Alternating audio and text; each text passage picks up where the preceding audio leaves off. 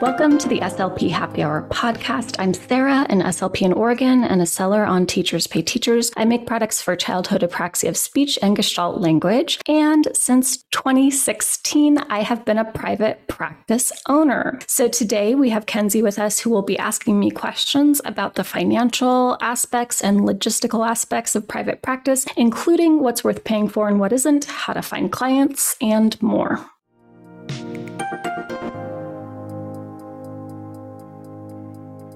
Hi, I'm Kenzie. You can find me on Instagram at BurnoutSLP, and also I am the owner of a brand new private practice called Homegrown Kids Therapy. I have been an SLP for 3 years and recently moved from Nashville, Tennessee to Iowa to be closer to my family. So I have lots of questions for Sarah about financial, logistical aspects, all the things as I'm, figuring out what's important and what's not when starting a private practice. So let's get into those questions, including Kenzie. It sounds like you want to ask about finding your rate.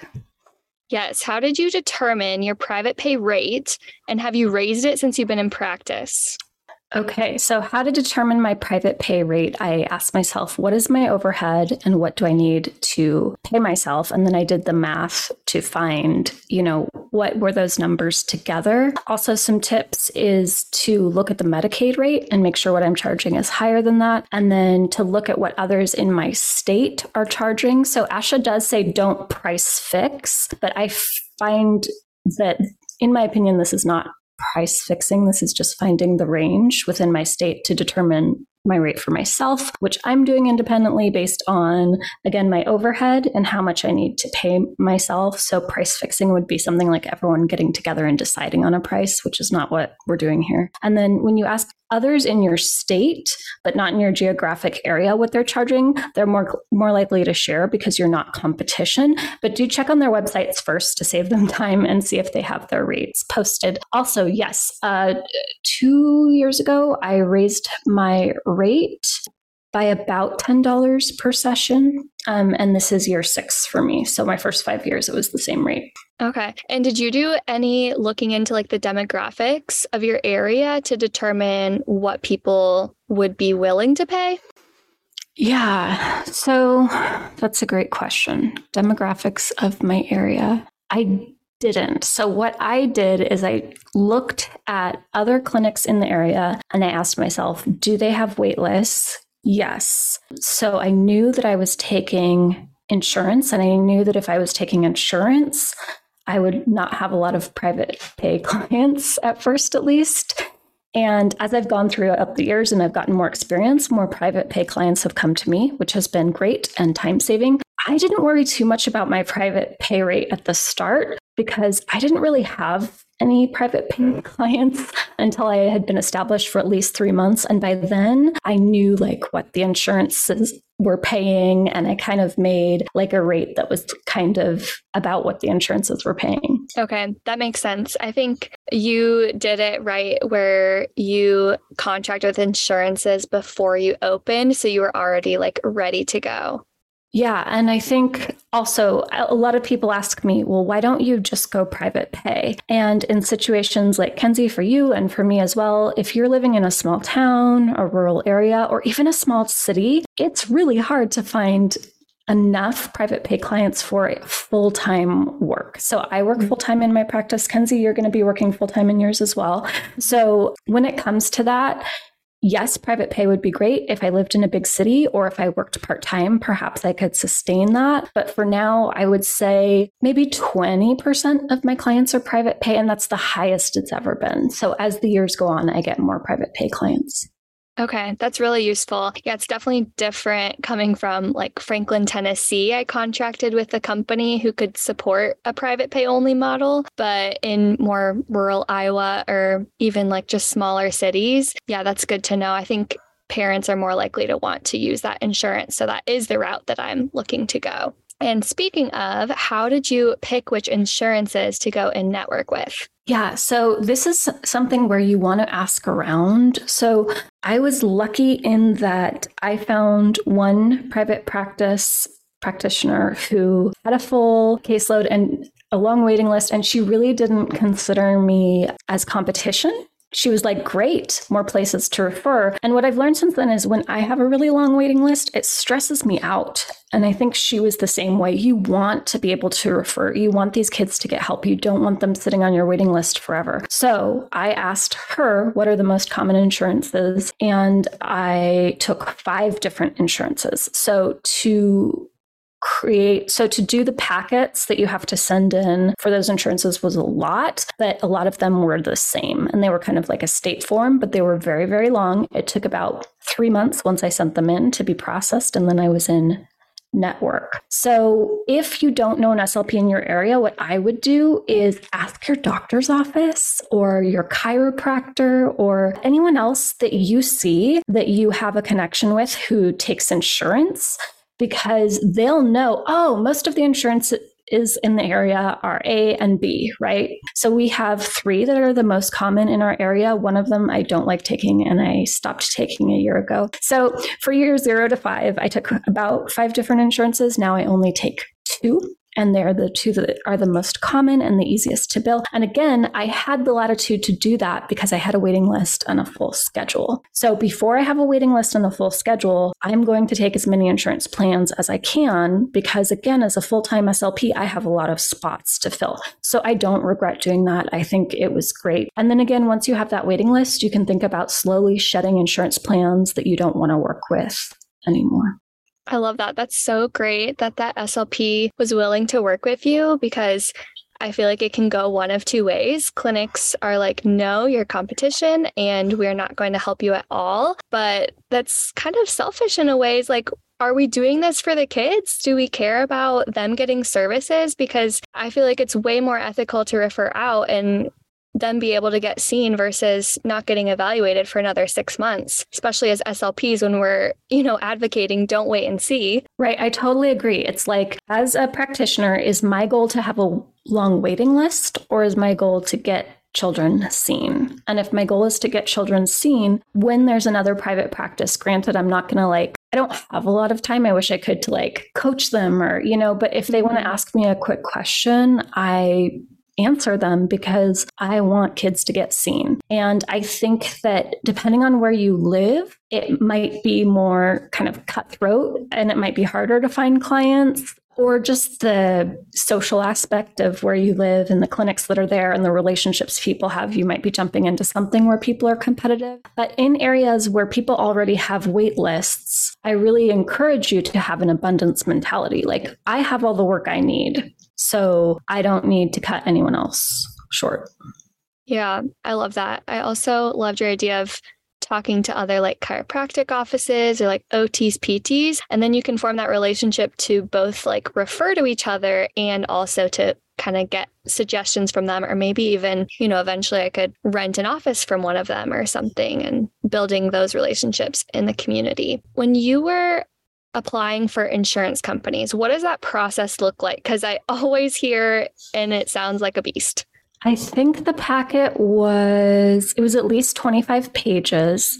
But what I noticed is that for some plans, it was the same booklet, or the same booklet, but one page was different. So what I did, which I wouldn't recommend, this was me really I don't know, taking chances. But if the packet was mostly the same and there was just one page different, I would take the page that was different, send it in, and then send in the old packet that was exactly like the one I had just filled out. So that helps. So again, I think it was about 25 pages-ish.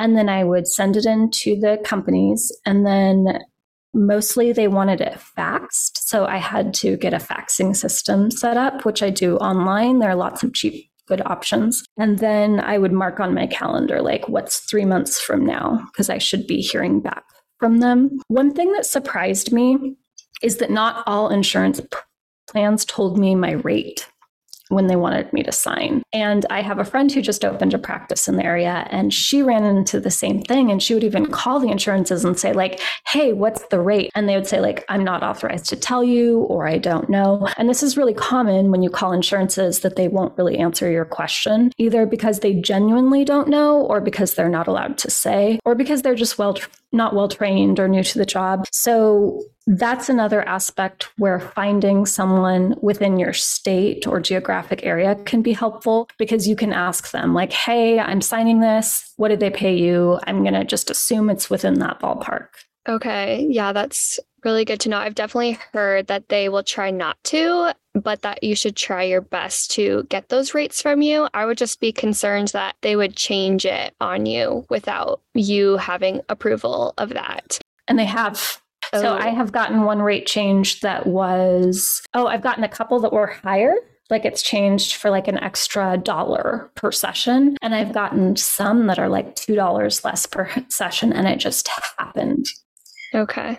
Well, at least those weren't too big of changes. I was thinking like $10 or something. But I have heard that it's important to have a lawyer look at your contracts with insurance before they sign it. Have you ever done that?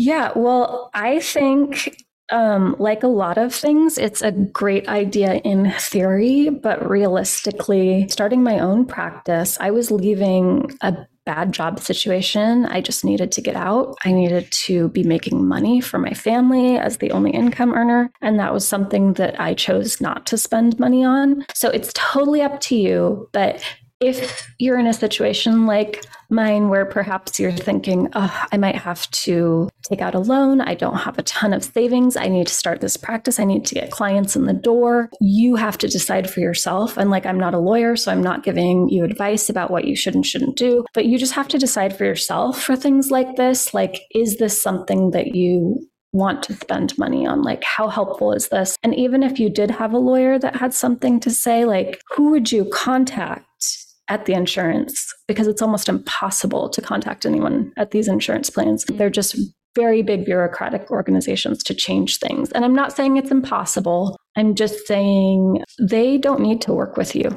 but you need to work with them. So they don't have a lot of reason to want to negotiate with you sometimes. If it's a situation where like there aren't any providers for their insurance in your area, that would be different, because you'd say, hey, there's no one for your members to see. I really want to see your members, but we need to talk.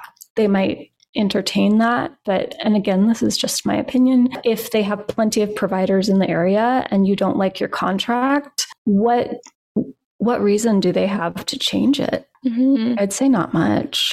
Okay. How did you figure out how to apply for insurances? Like, I looked up one online and it said like you update your CAQH profile, which I've had for other clinics I've worked at, and they used that to credential me through their clinic. And then there were like a couple other websites, but I was confused how it all happens. Yeah. So CAQH is like, it's a website, and I think I update mine every like 6 months or a year or something. And it's just with all your information, like your tax ID number, which you'll need to start a business, your NPI, National Provider Identification Number, which you'll need when your licenses expire, all that stuff. Most of the insurances that I did, and again, this is so like state and area specific, I went to the website, I looked for a provider's link, like for providers, and then I found credentialing, or I would search on their website credentialing. I would download the packet. The packet would say the fax number. I would fax it in and wait 3 months. Okay, that's really helpful. Thank you.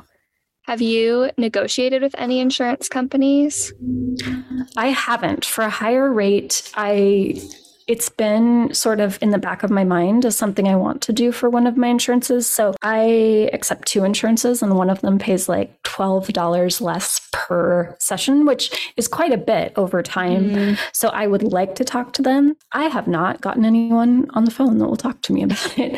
Wow. So I'm trying to figure out like, who would you reach out to? And I think that there are staffing issues. Like, we're recording this in 2023. I have definitely noticed longer wait times. It's harder to get people on the phone with insurance, and people are not as well trained as they used to be. And I think it's a staffing issue for the insurances. Well, best of luck to you. It doesn't sound like an easy path. So because you take insurance and you're just yourself in your practice right now, how much time do you spend a week focused on billing? That's a great question, because I think it's not as much as people expect. I feel like my answer usually surprises people. So you can let me know what you think, Kenzie. But I spend about 15 to maximum 30 minutes a day. And that's just to run copays every day, like to make sure I've charged everybody that I've seen today. And that just takes a few minutes. But I also might check in my EMR, so electronic medical record system. So that's things like, I use therapy notes. What are some common ones, Kenzie? I have used Simple Practice a lot. I think a lot of new owners will do that. And I have used Fusion, which I really love. And then I know there's like WebPT. Okay, that's really helpful because I was totally blanking out. So I'll also look at that and make sure I've charged people. And then 1 to 2 hours a week. And again, it's usually on the shorter end. So it's usually about 15 minutes a day and 1 hour a week. Sometimes it's 2 hours a week. I have weekly billing tasks. So tracking finances, tracking billing. And my weekly tasks include things like tracking the deductibles for clients, which insurances will also do. But when I check it on the insurance web portal, it's usually pretty far behind. So I'm tracking it also on my own. I'm also tracking the number of sessions per year that a child has. And if they're also seeing like occupational therapy or PT and they see me once, I'll add like 2 so that we don't go over the sessions per year. So like, let's say someone had 20 sessions a year, which is a low number. Most people I have like 30 to 60, some have 75. So what I might do if they had 60 a year is on my tracker, I would say client has 60 a year, includes PT, which they go to. So then I would say above that, I would write a line that said out of 30. So I'm going to take half those sessions. And that's not because I actually get half the sessions. It's that after 30, I'm going to check and see where they're at with their yearly sessions. Because if we go over, insurance will not pay. I also look at ERAs. So those are essentially receipts that insurance company gives you. They come through therapy notes or whatever EMR you use, like Simple Practice, etc. And it says how much they paid you and how much you should charge the member for this service for that date. So I check to make sure I charge the member the right amount. I give refunds as needed because I'm running co-pays as I see kids. So I'm running the card the same day. And then if it comes out to a different amount, I'll let you know, or I'll give you a refund or a credit. And I input those ERAs. So again, that's the receipt of what the insurance has paid you and what you're supposed to charge the member. I'll input that into my system. And then monthly, I send out billing statements to clients who've requested them. I don't do it for everyone. And if they just have a copay, I usually discourage them I usually say like, hey, if at tax time you want something, I'll give it to you. But these are kind of time consuming to create. So, and it's the same every week. So if you have any questions, let me know. Otherwise, at tax time, just reach out and I'll give you a statement. So I am trying to minimize the amount of statements I'm doing. That was so detailed. Thank you so much for that. That seems like a lot to learn. Have you made a lot of mistakes along the way? Lost a lot of money from not doing things right? No. Wow. Because again, there's refunds and credits. Like if I charged a client too much, I would say, hey, great news. Your insurance paid more than I thought. I'm just going to put it right back on your credit card. Or I might say like, hey, your insurance paid more than I thought, but it's just a little amount of money. So I'm going to give you a credit and you don't have to pay for the next few sessions because I'm going to apply that credit. Members usually understand that insurance is all over the place and I can do all the research I want to, but I can't always know the exact number. So when I check benefits for clients, I'll email it to them. I'll say, hey, this is what I found. And then I also have a disclaimer statement that says, this is what I found to the best of my ability by checking your member online portal. And each insurance has their own. For example, Availity is one HealthPort is one that I use in my state of Oregon. So, but this is just an estimate. Ultimately, your insurance decides what it's going to be. And in about 2 to 4 weeks, I'll get a receipt. It's really an ERA, but I call it a receipt because there's no reason they need to know, the technical language. It's just more confusing and too many details. And we'll figure it out then. And so I think setting that, because you don't want to overcharge or undercharge and then have to get more money from people. But it also is a natural part of the process because you don't always have all the information you need to know exactly what it's going to be. So letting your patients or your clients know that ahead of time is really helpful. Yeah, that's good to hear. And I feel like, too, if you're just being on top of it and transparent, that's typically better than we get when we go to the doctor's office or we're asking about our own benefits related to things. So if you're able to help them and guide them through that process, I'm sure that they appreciate that. Yeah. And it starts to build that trust. Yeah. So switching a little bit to kind of the business side from insurance, how long did it take you to replace your previous income or exceed it or, hit your goal when starting your private practice? It took me a while. And I think part of that is because I worked part-time in the school still for the first 5 years of my practice. So I wasn't, I didn't have a full-time amount of time to market or get back to people. So things were a bit slow on my end just because I only had a few days per week of doing this job. So it took me about 6 months to pay myself almost what I wanted to pay myself. And within a year, I was definitely paying myself what I wanted to pay myself. And I also want to be transparent and say, I got a credit card. So I don't think that everyone needs to do that. But I was just in a really rough situation that I needed to get out of, and I needed to have some income. So that's what I did. I don't think everyone should do it. But I was paying my income with the credit card for definitely the first 3 months. Okay. And then tiny bit with the credit card, mostly with my private practice, month 3 to 6. Month 6, I was paying myself, but a little under what I wanted. And month 6 to 12, I was starting to pay myself the rate that I wanted. So again, this is totally based on what area do you live in? Do people have wait lists? People do have wait lists where I was. How much time are you devoting to it, et cetera, et cetera. And I had also spent a full 6 months before I opened blogging on my website to increase the SEO. So basically, so that when people search for a speech therapist and then they entered cities around me, I would show up. So, and I had been, applying to be in network with insurances. So I had been doing a lot for the 6 months before I even opened so that I would be able to get some clients. How do you determine how to pay yourself and what to pay yourself? I don't know if this answers your question, so feel free to ask follow-up. I use Gusto, which is a payroll platform, to pay myself as an employee of my business. That's new this year. I used to just take some money out of my business bank account and pay myself a rate that I needed to pay myself. So how much do I pay myself? I pay myself what I need to earn to live and support my family, right? So no matter what, that's how much I'm going to pay myself. And there are months where it's really lean. There are months where there's extra. And that also helps me determine how many clients I see in a week. So for example, if things are feeling really lean, every time I go to pay myself, I need to be seeing a few more clients a week and then kind of see how it is. And then maybe add one or subtract one. So, how do I decide how much to pay myself? I choose what I need and I pay myself that.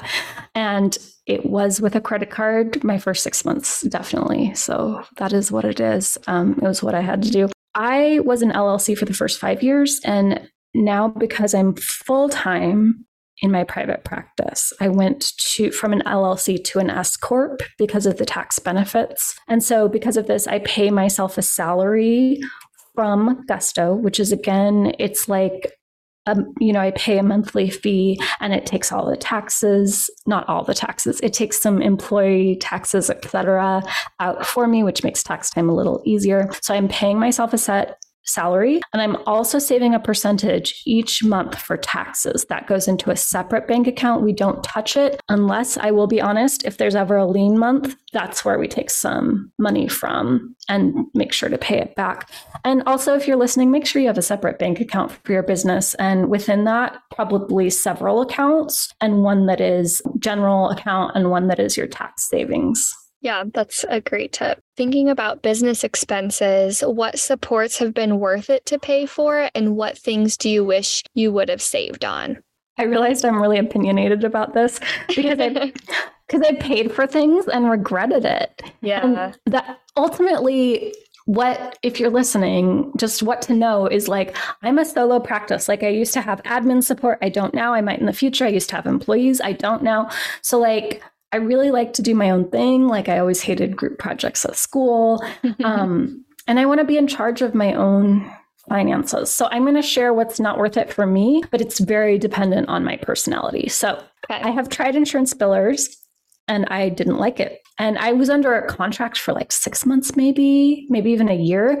And I knew within a few months that it was not saving me time and energy and that I was just going to have to pay them. They often take a percentage. I have a friend who uses a biller. They take 2.5%. I've seen billers take anywhere from 2 to 5%. So because they're taking a percentage of my income, I just kept thinking that is a lot of money for something where they still need me to follow up if it's a big issue. And I felt like they didn't know more than I did about billing. So ultimately, they were making a lot of money and they were doing some things for me, but things that, again, because Kenzie, we talked a minute ago about how many hours a week I'm spending with billing, it's not that many. Yeah. So for me, I would rather do it myself. I would also encourage new practices. Do your own insurance billing. If you hire out later and you have that money, great. But you need to know how billing works for speech therapy. And that's something that a billing company will mostly know how to do, but not totally. So there are some things specific to speech therapy that you need to learn as the owner. I've considered using a phone company, and I ultimately just changed my intake process so that people aren't calling me. They're doing a Google form instead, which has saved me a lot of time. I've also tried a bookkeeper, and I know that so many people will say, use a bookkeeper and tax preparer. I've tried both, and I found that ultimately for me, making a spreadsheet of my expenses, which was super easy because my banking portal from my bank, you can just export as a spreadsheet, and then categorizing those expenses for taxes. And then my EMR, which is therapy notes, I can print out an income report. That was really all the information I needed for taxes. So, and then I use TurboTax. So first of all, my husband helps me a lot. Like we sit down and do it together. So this solution isn't for everyone. I do have support doing the TurboTax with my husband, but I found for me, hiring a bookkeeper and tax preparer didn't make my life easier because I still had to categorize everything, organize everything, find all my papers, find all my receipts. So from there, just doing taxes with TurboTax is actually pretty easy and it's pretty fast. So I was paying them money to do the easy part and it was just making me really frustrated. So I do that myself and save the money.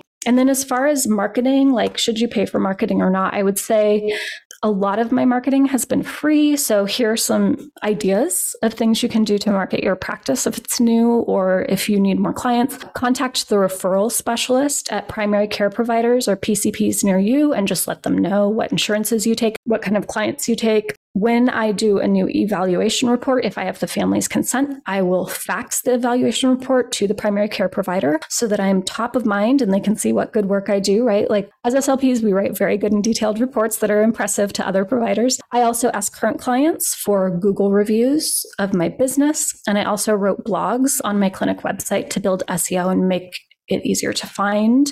And so I would recommend doing that until you have a waiting list. And then I actually did have a few months ago, I was like, oh my goodness, I don't have a ton of people on my waiting list. So I emailed area SLPs and I just said, hey, if you have anyone on your waiting list you want to send to me for some reason, I'm going through a dry patch. Like I only have a couple of people on there. And I usually have a waiting list of 6 months or so. And they sent me clients.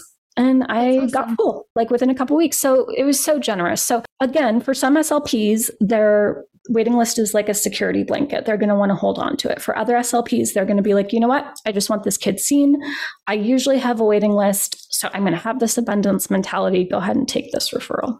I love that abundance mindset. That was all amazing advice. I've definitely heard that about insurance billers, especially like you won't know if they're doing something wrong and screwing you over unless you know how to do the billing. And I will say, ever since I started my LLC, that's been the main contacts I've been getting on my business phone is them asking if they can credential me or bill for me. I'm like, no, you don't need to take my money.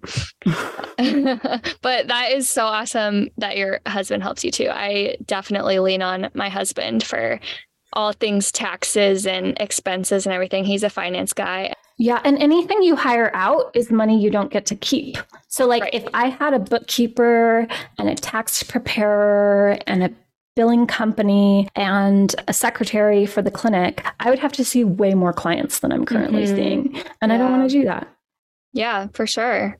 So you mentioned you do Google Forms for your intake process. How have you streamlined that to take work off of yourself? Mm-hmm. And I know the first question will be, is it like HIPAA compliant? So if you sign a BAA agreement with Google, and you can find out how to do that online, the whole suite of products, the Drive, the Google Forms will be HIPAA compliant. So you don't need to pay extra for a service that does that, which I was doing for years. My website and voicemail messages are all clear that because of the number of interested clients and the size of my waiting list most of the time. Again, I had a few months where I didn't have many people on my waiting list, but in general, I'm not able to call people back because I'm seeing clients full-time daily. So if I have to call back every single person who's interested, it really does waste a lot of time. And I don't mean that in a derogatory way, but I mean, most of the people I call back don't end up going through the whole process and becoming clients, right? They're just interested. They have questions. They're calling lots of other clinics. And especially if I don't have an opening to even put them in, I'm not going to talk to them on the phone. So that is a little different than how a lot of SLPs do it. And I do it because, again, I'm a full-time practice. So I'm seeing students full-time, and I'm not going to spend my evenings calling people back who are just kind of kicking the tires, that like aren't going to buy the car. Yeah. So my website links to a Google form. It's a waiting list form. And it says, you're going to get emailed if there's an opening. And I can email a bunch of people at once and say like, hey, there's a Tuesday at 9:30, first come, first serve. When they call the clinic, my voicemail directs potential new clients to my website and says, don't leave a message here if you're an interested client. The right process for that, I say it nicely, but I essentially say that's not the process. The process is to go to my website and you'll find the form there, and I'll contact you when there's an opening. The form also includes asking families about their schedules, which is really helpful. And the form also has all of my fees listed in the form, which is really helpful for families as well. So when you are talking to clients, especially because you have a wait list or you're looking at their intake forms, do you somewhat kind of pick and choose who you think is going to be the best fit for you? And how do you do that in a way where, like I'm from a small town, so it's like, okay, if I say no to this person and then I say yes to this person, like they might know that they're, coming to me and I said no to them. That's a great question. So I made myself about 6 months ago. And again, this is because I was getting a lot of referrals. So I want to be clear to anyone listening, like how I ran my business year 1 and 2 and 3 is very different from how I'm running my business year 5 and 6, right? Yeah. So essentially, I have questions and I wrote them down and I have to check those questions every time. And it essentially says, are they either private pay or the 2 insurances that I accept? Because that's got to get that out of the way. Are they autism or speech sound disorders, including apraxia, which is what I treat best, right? So if I take someone who's not those and is something that like I can do good enough at, but it's not my specialty or it's not most of what I do, I'm not going to give them as good service. And then the third one is, are they available during the day? Because what I find is almost all clients want 3 to 6 p.m. Yeah. And for my own just family situation, I'm realizing I really need to lean towards the like 9 a.m. to 3 p.m. appointments and I'm not getting rid of my evening appointments, but I am kind of finishing out kids that are already in those sessions and trying not to refill them, because I really would love a schedule where I'm home at 5 every day instead of home at like 6 or 6:30 every day. That's what I love about private practice is you get to choose when you work and if you're going to take kids at a certain time or not. So you talked about when people, are kicking the tires and they might not buy. Have you done anything to help increase that conversion rate? I know now you probably don't need to, but maybe when you were first starting off to kind of get more people to say yes or to go with you?